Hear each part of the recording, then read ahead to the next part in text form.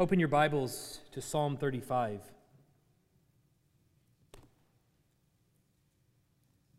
Psalm 35 is where we're going to be this morning. As we've been continuing through our summer in the Psalms, which we will end up going all the way through Psalm 40 before we begin 1 Samuel in the fall. So Psalm 35 is where we're going to be this morning.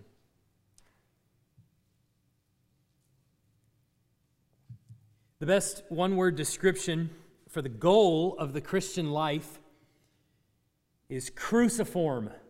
I know that's not a word you expected me to say for the goal of the Christian life. Cruciform. You might be thinking to yourself, what does that even mean? The word, very simply put, means the shape of the cross. That's what it means, cruciform, form of the cross, the shape of the cross. But the real meaning of the word cruciform, that concept, is that the Christian, and that as Christians, we're to live our lives in such a way that they mimic Jesus' own life. So the life that we live is patterned after the life that Christ lived while he was here. This is where the concept gets really difficult because Jesus' life, as I'm sure you can all attest, was not one of ease. It was not one of health, wealth, and prosperity, but the eternal Son of God had nowhere to lay his head. He lived in poverty.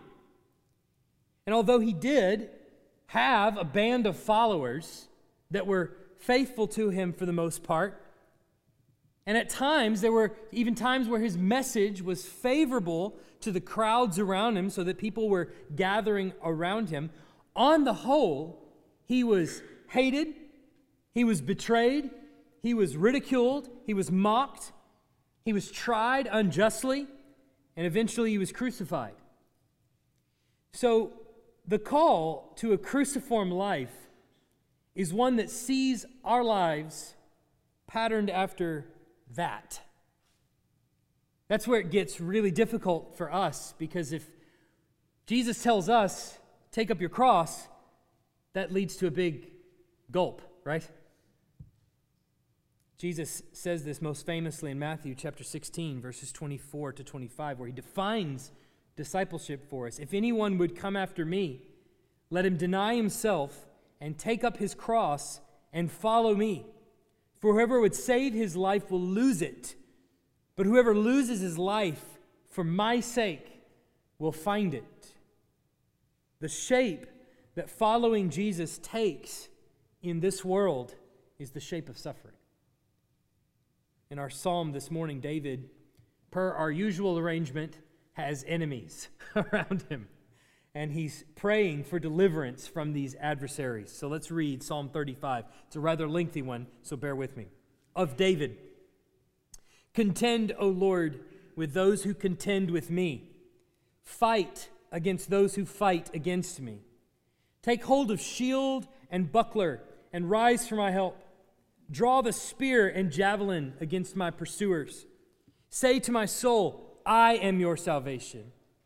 Let them be put to shame and dishonor who seek after my life. Let them be turned back and disappointed who devise evil against me. Let them be like chaff before the wind, with the angel of the Lord driving them away. Let their way be dark and slippery, with the angel of the Lord pursuing them. For without cause they hid their net for me.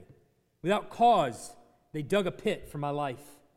Let destruction come upon him when he does not know it. And let the net that he hid ensnare him. Let him fall into it, to his destruction. Then my soul will rejoice in the Lord, exulting in his salvation. All my bones shall say, O Lord, who is like you? Delivering the poor from him who is too strong for him, the poor and needy from him who robs him. Malicious witnesses rise up. They ask me of things I do not know. They repay me evil for good. My soul is bereft. But I, when they were sick, I wore sackcloth. I afflicted myself with fasting. I prayed with my head bowed on my chest. I went about as though I grieved for my friend or my brother. As one laments for his mother, I bowed down in mourning. But at my stumbling, they rejoiced and gathered. They gathered together against me. Wretches, whom I do not know, tore at me without ceasing. Like profane mockers at a feast, they gnash at me with their teeth. How long, O Lord, will you look on? Rescue me from their destruction, my precious life from the lions. I will thank you in the great congregation, in the mighty throng I will praise you. Let not those rejoice over me who are wrongfully my foes, and let not those wink the eye who hate me without cause. For they do not speak peace, but against those who are quiet in the land they devise words of deceit. They open wide their mouths against me, and they say, Aha, aha, our eyes have seen it. You have seen, O Lord, be not silent. O Lord, be not far from me. Awake and rouse yourself for my vindication, for my cause, my God and my Lord. Vindicate me, O Lord my God, according to your righteousness, and let them not rejoice over me. Let them not say in their hearts, Aha, our heart's desire. Let them not say, We have swallowed him up.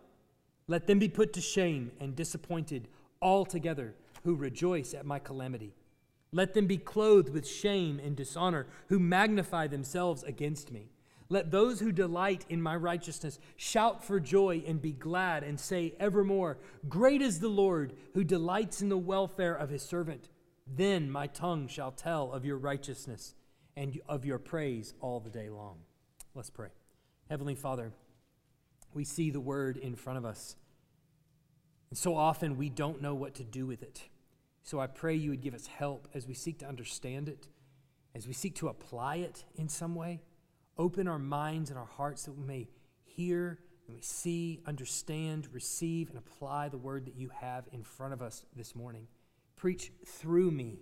Preach a better sermon than I ever could possibly preach. We pray in Jesus' name. Amen. Psalm 35 is an imprecatory psalm. You know this word, imprecatory? It's really simple. It means calling down a curse, putting a curse on someone. David, in this psalm, and many other psalms like it, is calling down a curse on someone, or in this case, many someones, apparently. So he's praying that God would strike someone with a curse, essentially. Now, it's often difficult as we read psalms like Psalm 35, imprecatory psalms, to come to it as New Testament Christians and read psalms like this, because, as I said last week, we often, when we read the psalms, we want to treat it like our prayers to God, that I would pray this very same thing. And since this is an ancient hymnal, if I'm standing over the dishes, I can sing It Is Well, can't I? Can't I at any time sing It Is Well with my soul, as I know so many of you have, or many other hymns that might be your favorite from time to time? Of course we can. Well, the Psalms are an ancient hymnal, so can I just read the Psalms and kind of recite them like they're written down here? When I read David calling on God to run his enemies through with a javelin and take up a shield, can I translate that to the enemies that I might see around me and pray that same thing? Lord, run them through. I'm sure that makes us all uncomfortable a little bit. As I talked about last week, it's important when we read the Old Testament, and especially the Psalms, that we do so with gospel glasses on.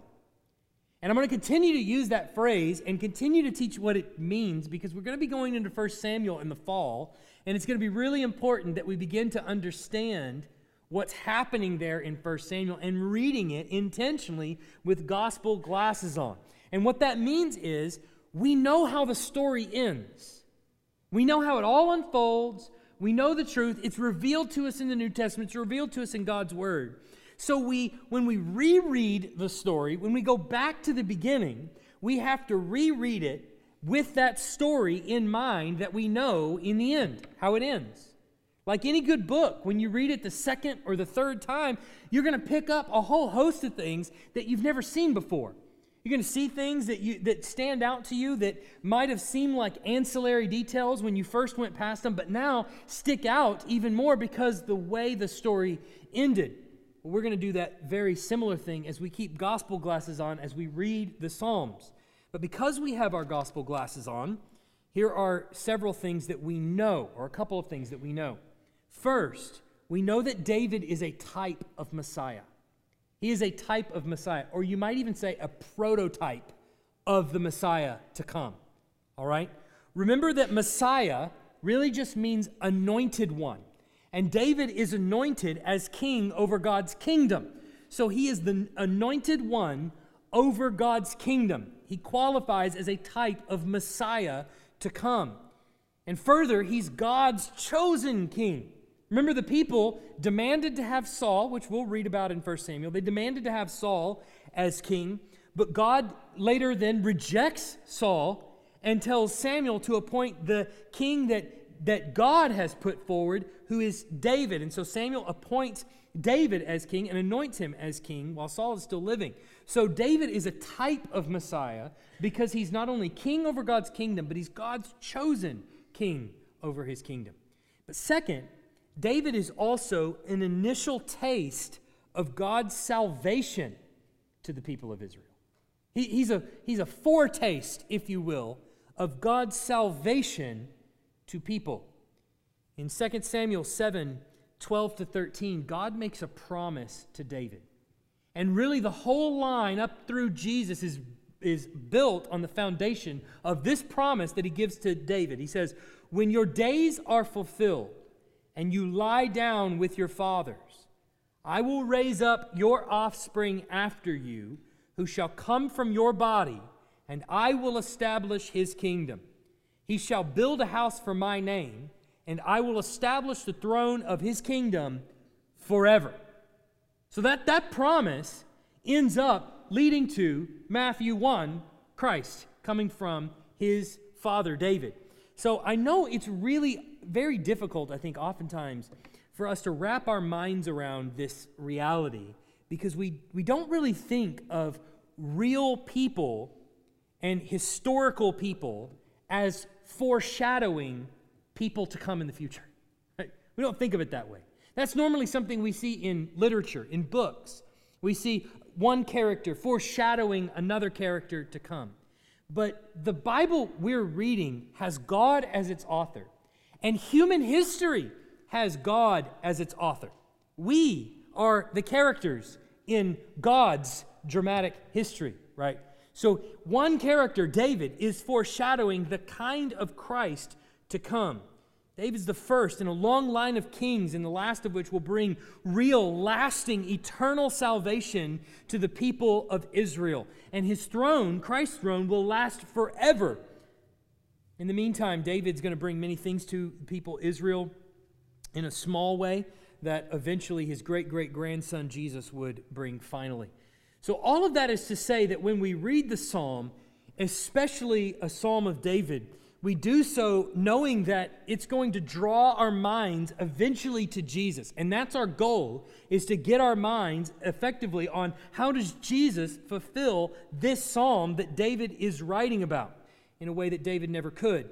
So in the New Testament, then, these psalms are going to take on much fuller meaning as we get to the person of Jesus. So this morning, we're going to look relatively quickly at each section of this psalm. I know it's a long psalm, but we're going to look at each section of this psalm. And first, we're going to ask the question, what does it say? And when we ask that question, what does it say? We're really just trying to go through the psalm and make sure we understand how each section is broken down. But then we want to ask, what does it mean? And there we start to put on our gospel glasses and we start to really look at, what does this actually mean to a New Testament audience? Why did God put this psalm in the Bible for me? Why did he expect me to read this? So translate it like this. When I'm sitting down on my couch and I open up my Bible and read Psalm 35, what am I supposed to do with it? When I see David calling a curse on his enemies, what am I on my couch supposed to do with that there? What does it actually mean? And then finally, we have to ask, why does it matter? So there we'll make sure we put on our gospel glasses and apply it to where we actually live today, seeing that this psalm is actually applicable in all of its glory to us. So first, what does it say? In this first section, we see here that David is calling on God the warrior. That David is calling on God the warrior. And this is looking at verses 1 to 10. Now, sometimes it's difficult to relate to where David is coming from. For one, he's the king. For two, he's God has anointed him himself. And for three, all of the nations around David tend to be particularly angry at him all the time. That's not a problem that you and I really face on a daily basis. That as we look around us, Iran's not breathing down our neck. Maybe our government, maybe those kinds of things, but it's not really at us that they're angry, or not really at me. And so it's difficult for me to think in terms of the way David is spelling things out here with all these enemies all around him. He's the target of lots of opposition. When you look at verse 7, what we do know about this opposition is that it's unprovoked. Look at what David says there in verse 7. For without cause they hid their net for me. Without cause they dug a pit for my life. Now, lines like this are really important for us to kind of draw out of the context that it's in, because it gives us the occasion for the psalm. The occasion basically tells us the reason, the circumstances of life that were going on in the author's life that gave reason for the psalm to be written. And that helps us because it really gives us an idea of the point of the psalm. It tells us where the psalm is really headed. Who is the target of this psalm? And the point that he's making. Now, if you're with us on the last Monday of the month in Feast, we're going through the book of John, and that's all we're trying to do. Take a passage at lunchtime and just get to the point. What is John's point in the whole thing? That's what we're doing here, is really trying to see what is he aiming at. And it's clear he's crying out because he didn't do anything. They have hid a trap for him, and he's calling on God to respond because I didn't do anything to deserve this. Look at what he says in verse 1. He's calling on the Lord to fight. He says, "Contend, O Lord, with those who contend with me. Fight against those who fight against me. Take hold of shield and buckler and rise for my help. Draw the spear and javelin against my pursuers. Say to my soul, I am your salvation. Let them be put to shame and dishonor who seek after my life. Let them be turned back and disappointed who devise evil against me. Let them be like chaff before the wind, with the angel of the Lord driving them away. Let their way be dark and slippery, with the angel of the Lord pursuing them." Look again at verse 8. "Let destruction come upon him when he does not know it, and let the net that he hid ensnare him. Let him fall into it to his destruction." So I've said this is an imprecatory psalm where David is calling down a curse on his enemies. And the form that this curse takes is David praying that God himself would strike them down in one way or another. And the leader of the fight is none other than who? He's calling on the angel of the Lord to do the fighting. Lord, send the angel of the Lord and pursue them and strike them down. Let their feet slip and let the angel of the Lord get them.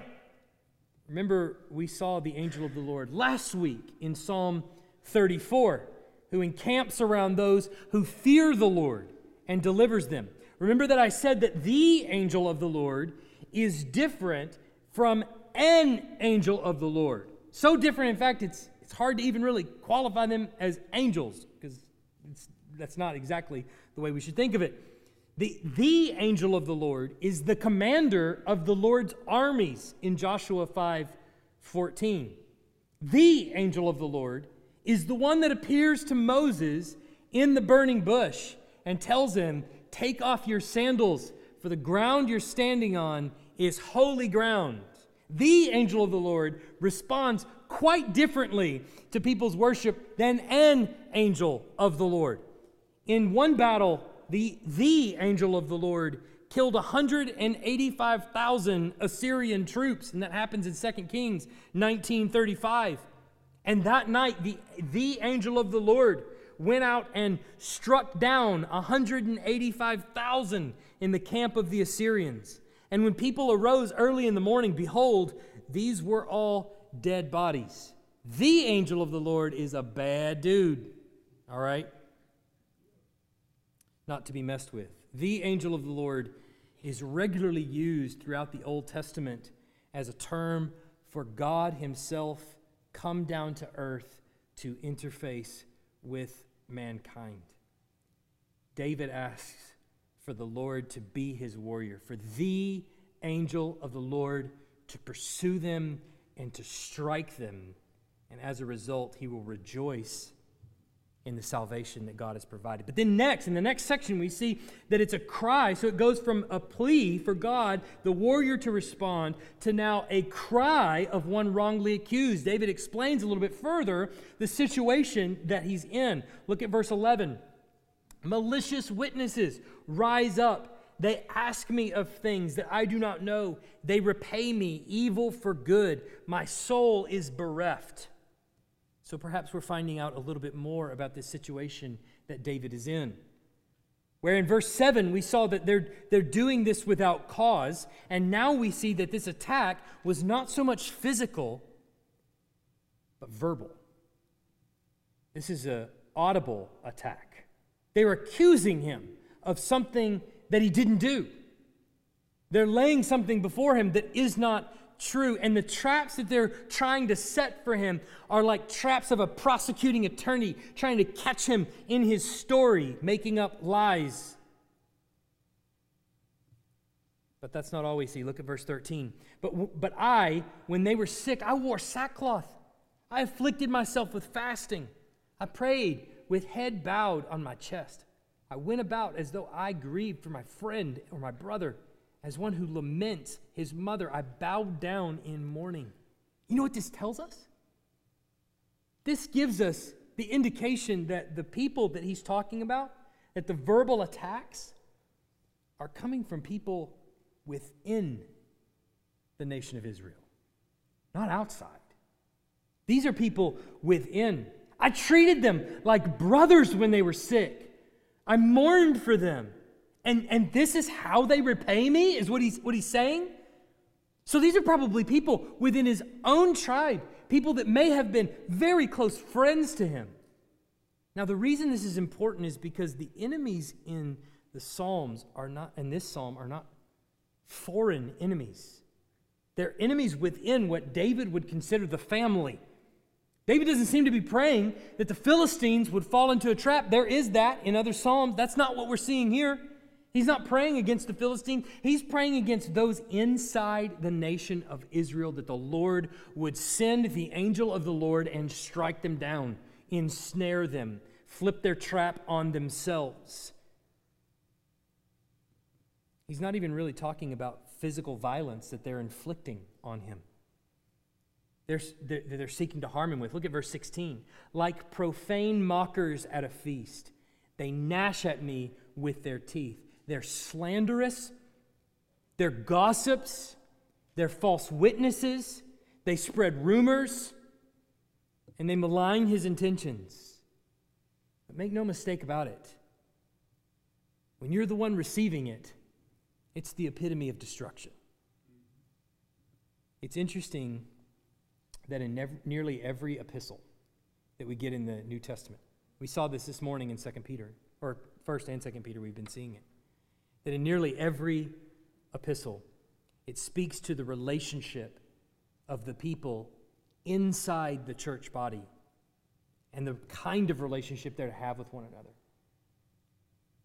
Paul, Peter, James, John, even Jesus, they all preach about gossip, slander, backbiting, infighting within the church as uncharacteristic of the people of God. Plain and simple.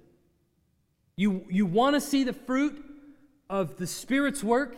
It's when those things are being repented of and pushed to the margins.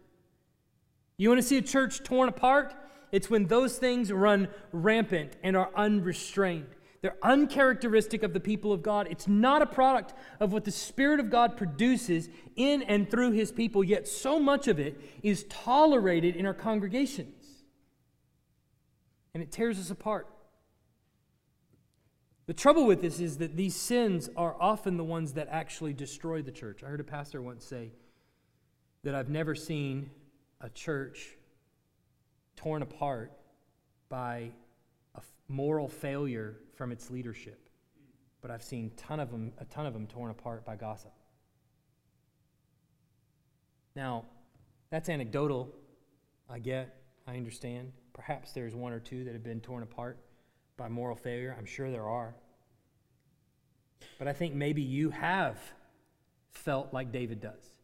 Maybe you can relate after all to where David is at. He's in utter agony at the way his very friends, people that he liked, people that were part of the family, are speaking maliciously about him. Maybe you've had at some point that kind of enemy.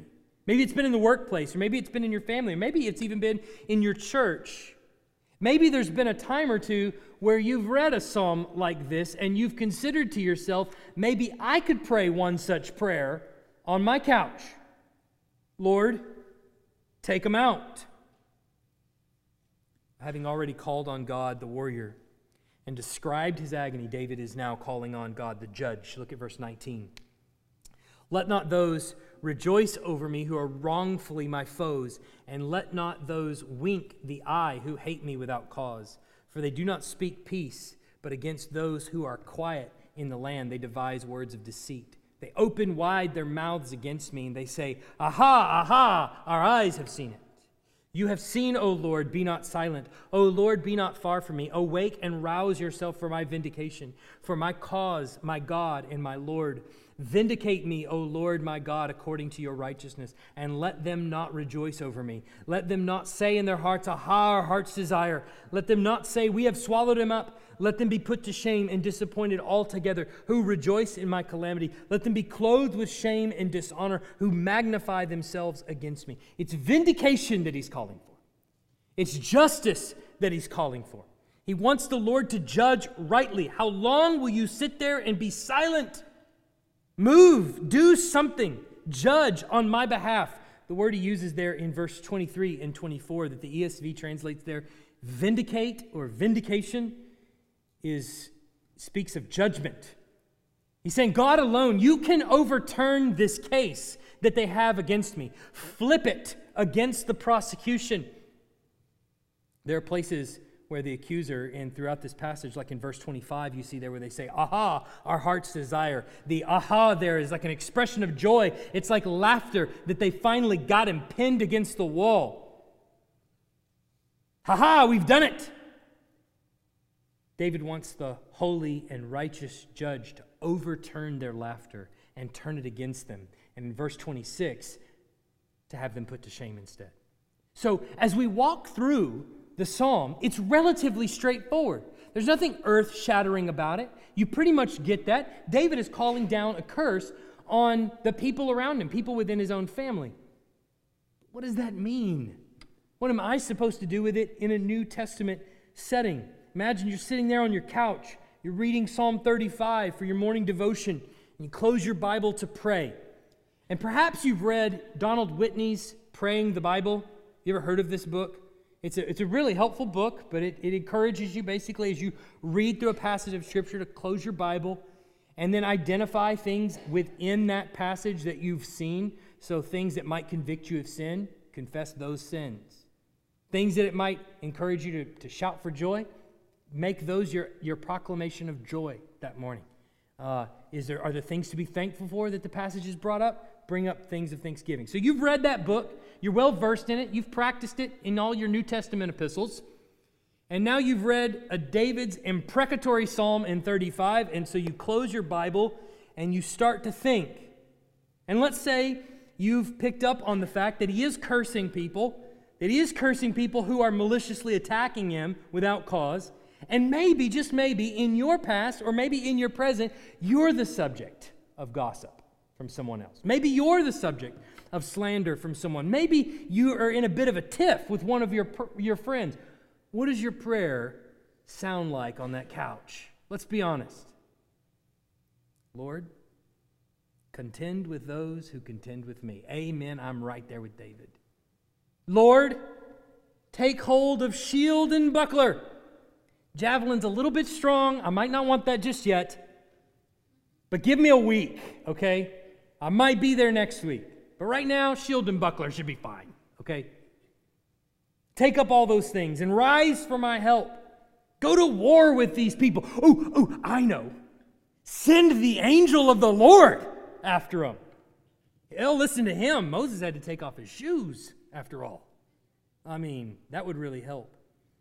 But it helps us to have gospel glasses on when we look at this passage with the gospel in mind.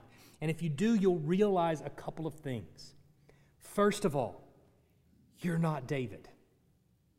I know, that's a shocker, but you got to think, okay, I'm not David.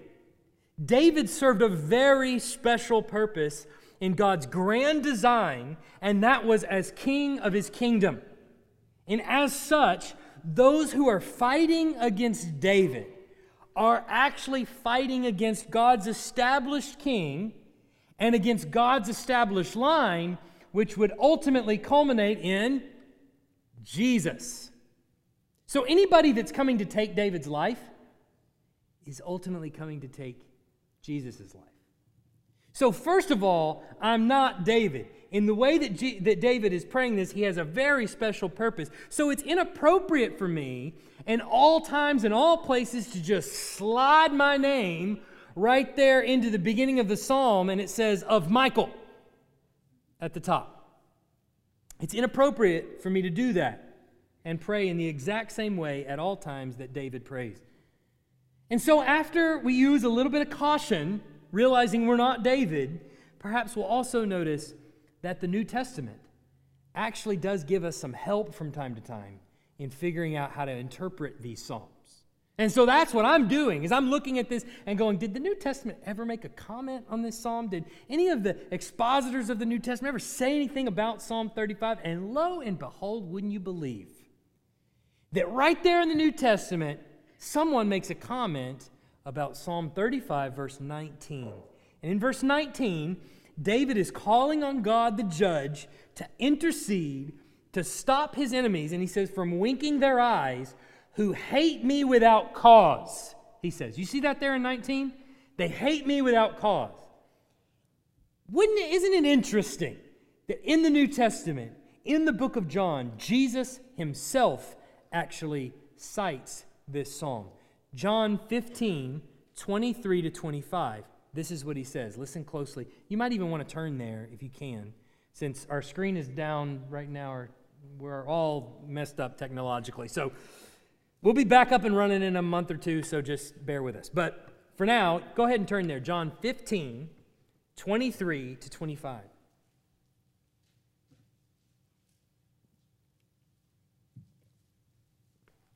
This is Jesus talking to his disciples. Whoever hates me hates my Father also. If I had not done among them the works that no one else did, they would not be guilty of sin. But now they have seen and hated both me and my Father. But the word that is written in their law must be fulfilled. They hated me without cause. Who's the me Jesus is saying there? Jesus. Now, I know when you read Psalm 35, verse 19, you were not thinking to yourself, that's a prophecy that's to come true in the future. Don't we often think of prophecy as, thus saith the Lord, in 10 years, da-da-da-da. Something about the future, right? That's how we often think of prophecy. No. New Testament authors say, no, Jesus is fulfilling everything in the Old Testament. Everything that anybody ever walked through, Jesus is fulfilling. He's giving it its ultimate meaning. So Jesus says, the me in there, they hated me without cause, has to be fulfilled. And how is it fulfilled? It's fulfilled by the people who have seen him and reject him, hating him without cause. That's how it's fulfilled. So Jesus is saying that this psalm is actually his psalm. It's not just of David. It's of Jesus. This psalm belongs to him. Its final and ultimate meaning is about his life. David is foreshadowing Christ. The enemies of David are foreshadowing the enemies of Jesus. David was hated without cause, but remember, David was also sinful. So at the end of the day, someone hating him without cause is one sinner hating another sinner. Okay. But for Jesus, in Jesus' case, they really hated him without cause because he had no sin for them to hate him. They really hated him without cause. So it's not me that slides into the shoes of David there in Psalm 35 and prays this prayer. It's Jesus. Now, firmly affixing our gospel glasses on, I'm reminded that far from playing the role of David as the enemy, or as the king here, I'm actually the enemy. Remember, if I have my gospel glasses on, what I have to remember, if this is Jesus we're talking about, who are the enemies of God? Everyone. Humanity. And what I'm reminded of is that, in fact, I was the enemy that Jesus went to the cross for. In fact, Paul tells us in Romans 5, 8-11, but God shows his love for us in that while we were still sinners, Christ died for us. Since therefore we have now been justified by his blood, much more shall we be saved by him from the wrath of God. For if while we were enemies, we were reconciled to God by the death of his Son, much more, now that we are reconciled, shall we be saved by his life. More than that, we also rejoice in God through our Lord Jesus Christ, through whom we have now received reconciliation. We were enemies of God and were reconciled by the cross. So when I look at this psalm that's sitting here in front of me, through the lenses of the gospel, now I'm seeing that Jesus is the only one that can play the part of the true and better David. Not me. It's Jesus that can play that role. I am the role of the enemy. Jesus is the righteous one. I'm not the righteous one. Now, remember then, if God answers the prayers of David, this imprecatory psalm, if he answers the prayers of David's curse, the enemies of God's kingdom are getting the axe, right? Well, where does that leave us? I'm chief among them. I'm the recipient of the axe if David's prayers are answered. But something actually transpired on the cross 2,000 years ago. So an event actually took place 2,000 years ago, which reversed my fortunes. And if you're in Christ, if you're a disciple of Christ, if you're a follower of him, it reversed yours too. There, Jesus, as Paul says, bore the hatred of the enemies even to death. And rather than call down the curses of God upon all those that had crucified him to the tree, he instead prayed, Father, forgive them. And then he said, it is finished. And he bowed his head and breathed his last. He atoned for my sin by bearing the punishment that I deserved. So no longer does he call me an enemy, but he calls me a friend. So this psalm is fulfilled by Jesus, whom they hated, even crucified without cause. It's fulfilled by him. So the rightful owner of all of God's curses, all of the imprecatory psalms, the rightful owner of those curses is Jesus, not me. I'm not called on now to curse, but what am I to do? To bless. What about those who persecute me, the enemies around me who persecute me unjustly? I'm to pray for those who persecute me.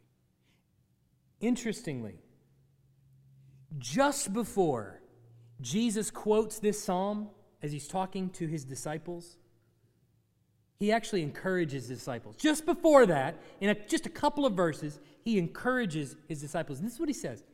John 15, verse 18. Now, what I read was 25. This is verse 18.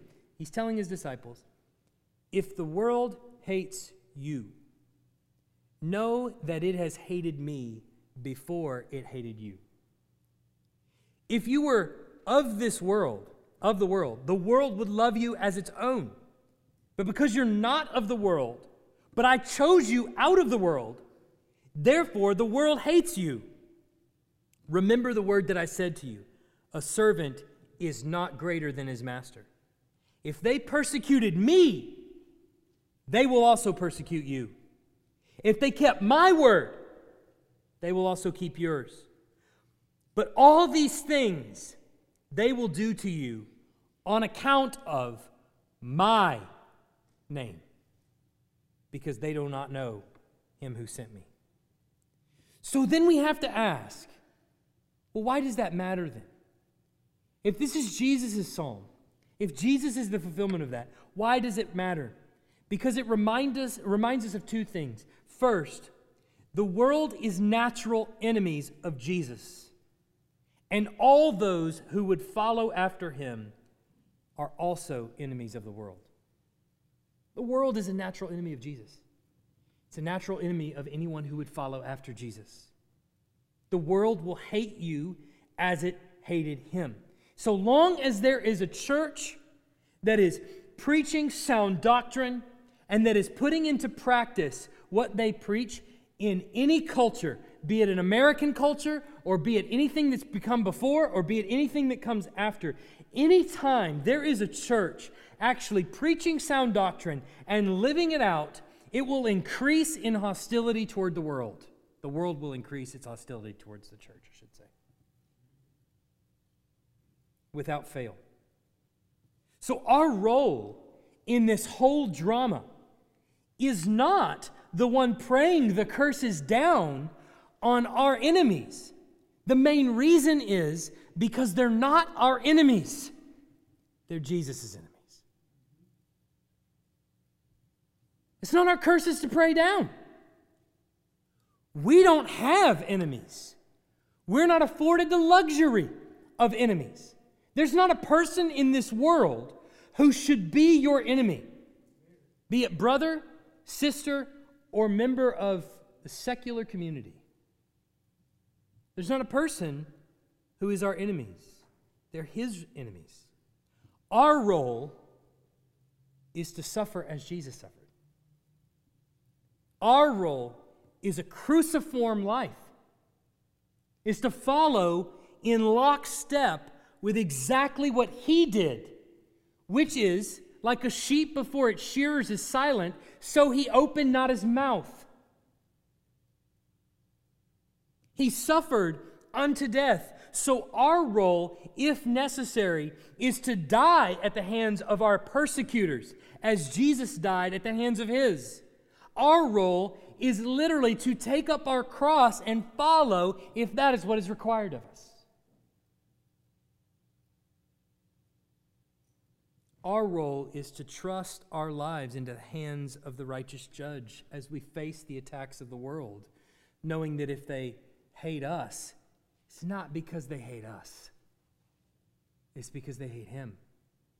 They hate every law that he's ever put down. They hate every rule that he's ever given. They hate everything that he's ever said. And anytime those things come out of your mouth, they want to kick, they want to fight, and they want to kill. But second, it reminds us that Jesus, as the rightful owner of the imprecatory Psalms and commander of the armies of heaven, who has all authority in heaven and on earth, will one day respond as warrior and judge. So that prayer by David will actually one day be answered. It has already begun to be answered on the cross, where he there saved his children and he condemned his enemies, no doubt. But it will one day come to the full when Jesus returns as warrior and judge and answers the prayer of his great-great-grandfather David when he does, where he will there make all of his enemies his footstool. He will descend at the sound of a trumpet, and all those who ridiculed sound doctrine as being on the wrong side of history will find themselves on the wrong side of the future. And that's a dangerous place to be. But let's remember, were it not for Christ, those enemies who are on the wrong side of the future would be you and me. So as we walk through this world, it's important for us as we read this psalm to realize not only is it fulfilled in Christ, but were it not fulfilled in Christ, I would be the one receiving the answer to the prayer. I would be the one whom the curses would call down on. Yet for Christ, I am included. So it is with humility that we walk out into the world and preach the gospel that we preach. It's not, you, sinner, you're condemned going to hell, repent. It is, I was there with you. Were it not for Christ, I would be in hell. But God, being rich in mercy, and because of the great love with which he loved us, while we were dead in our trespasses and sins, made us alive together with Christ. So it's with humility that we go out there. We're not praying imprecatory psalms. They're reminding us of what Christ has actually done for us in the cross. He's forgiven us and transferred us from the domain of darkness, where we were enemies of God, transferred us into his kingdom, where we're not enemies but friends. Not only are we friends, but we're invited to sit at his table as sons and daughters. He doesn't just invite us to call him friend, but Father. What a place to be. But it is only because of Christ that we're there. Amen? Let's pray. Heavenly Father, we pray that as we see the pattern unfolding before us in Scripture, that what we will be reminded of is the life that we're called to live, a life of holiness, a life patterned after the example Christ set for us, a life that takes our cross and follows. Those might be verbal assaults. Those might be assaults at a distance. Those might be people that don't even know us attacking the very thing that we believe and hold dear and treasure, causing us sometimes to falter. They may be people that scoff at the very nature of the gospel, people that do not believe that Jesus will ever return, all the way to people that are putting us at the edge of a knife. We pray that we would follow after our leader, Christ, who gave his life willingly. We pray that we, like that, would follow after him. Serve his kingdom with everything that we've got. And should our life be required of us, be willing and ready to give it. In Jesus' name, amen.